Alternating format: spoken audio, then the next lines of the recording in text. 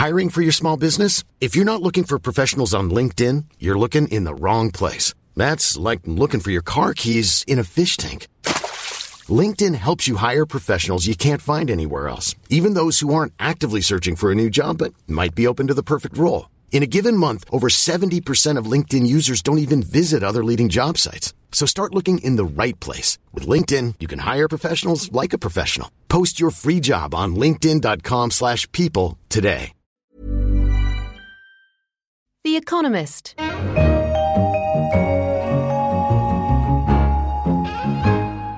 In London, this is The Economist with Tasting Menu, a selection of the tastiest morsels from the stories in this week's edition. I'm Anne McElvoy, Senior Editor. And on the menu we have Generation XXX, Picasso's dazzling sculptures, and we bid farewell to a chronicler of the Beverly Hills high life. But first, Dirty Secrets was our cover line. Volkswagen, a car brand which has long touted its green credentials, made a shocking confession this week. The German car maker has admitted that it installed software on 11 million of its diesel cars worldwide, which allowed them to pass America's stringent NOx emissions tests. So it turns out that Volkswagen's vehicles were far from squeaky clean. But once the cars were out of the laboratory, the software deactivated their emission controls, and they began to spew out fumes at up to 40 times the permitted level. The damage to the company is immense. Its chief executive, Martin Winterkorn, has resigned, and the company is setting aside €6.5 billion, that's $7.3 billion, to cover the coming financial hit. But investors fear worse. In the first 4 trading days since the scandal broke on September 18th, VW's shares fell by 1/3, cutting its value by €26 billion. That's a long way from the lofty and profitable goals the company once had. Selling large numbers of clean diesels was central to VW's scheme for cracking the American market, a weak spot, which in turn was a vital part of the plan to overtake Toyota of Japan as the world's largest car maker. But maybe even the smoggiest of clouds has a silver lining. Some fear that this may be the death of diesel. So be it. There is still scope to improve the venerable petrol engine and to switch to cleaner cars that run on methane, hydrogen and electricity, or are hybrids. If VW's behaviour hastens diesel's death, it may lead at last, after so many false starts, to the beginning of the electric car age. Steering away now from scandalous behaviour in the auto industry to scandalous behaviour on the web, our international section looked at the world of online pornography. In the 1990s, when the internet was for nerds, as many as half of all web searches were for sexually explicit material. That share has fallen, but only because everything from home buying to job hunting has moved online. Pornography still accounts for more than 1/10 of all searches. And because of smartphones, tablets and laptops, it can be accessed privately just about anywhere. The result is that many teenagers today have seen a greater number and variety of sex acts than the most debauched Mughal emperor managed in a lifetime. In an attempt to stem the tide of smut, parents and governments are turning to porn blockers. Britain's government wants internet service providers to activate them as the default. This will help stop younger children from stumbling across porn. In the end, though, it looks like a losing battle. But many older ones will seek it out, and most will find it, no matter what obstacles are put in their way. If you do not know what a VPN is, ask a teenager. It's time, we argue, to talk about the birds, the bees and the XXX. Above all, parents need to educate themselves about pornography and to talk candidly to their children about how little justice it does to one of life's great pleasures. That will be difficult for many, but the best weapon against misinformation is the truth, not an embarrassed silence. We move on now to our America section, which looked at the uncomfortable reception often given to Muslims in America's South. Muslims are drawn to the South for the same reasons as other newcomers.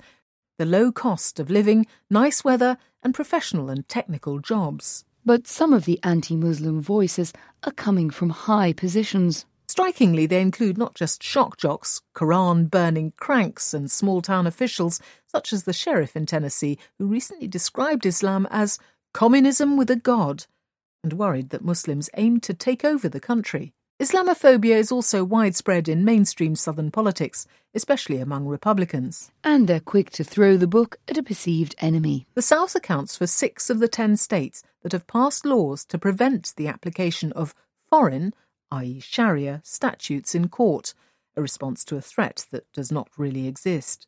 Along with the construction of new mosques, the spectre of Sharia is Southern Islamophobes' main theme. Yet Muslims and Southern conservatives are in some ways rather alike. It is not just the shared emphasis on hospitality. Both have old-fashioned family values and traditional attitudes to marriage. Some scholars of Islam think it supports the idea of limited, unstifling government. I like the South, says Mr. Balul, the long-suffering Imam of Murfreesboro. I like that they care about religion. Several thousand miles to the east, our business section looked at China and the difficulties faced by foreign tech firms in that country. Chinese officials have long pursued a policy of indigenous innovation, in which they have tried to force multinationals to transfer technology to local champions. This effort had largely failed, sparking some hope that more open policies might emerge in its stead. However, American mischief-making has given the upper hand to protectionist forces in the Middle Kingdom. Although China's cyber-snooping and its techno-nationalism are worrying, America is hardly blameless on this front.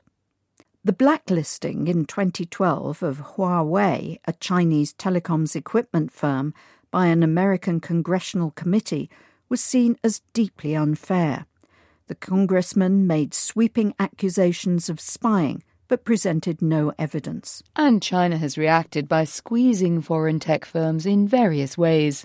Regulators have tried, for example, to get local banks to use only IT deemed safe and controllable. But tech companies have resisted. Foreign firms say this will force them to turn over their software source codes and encryption keys to the government.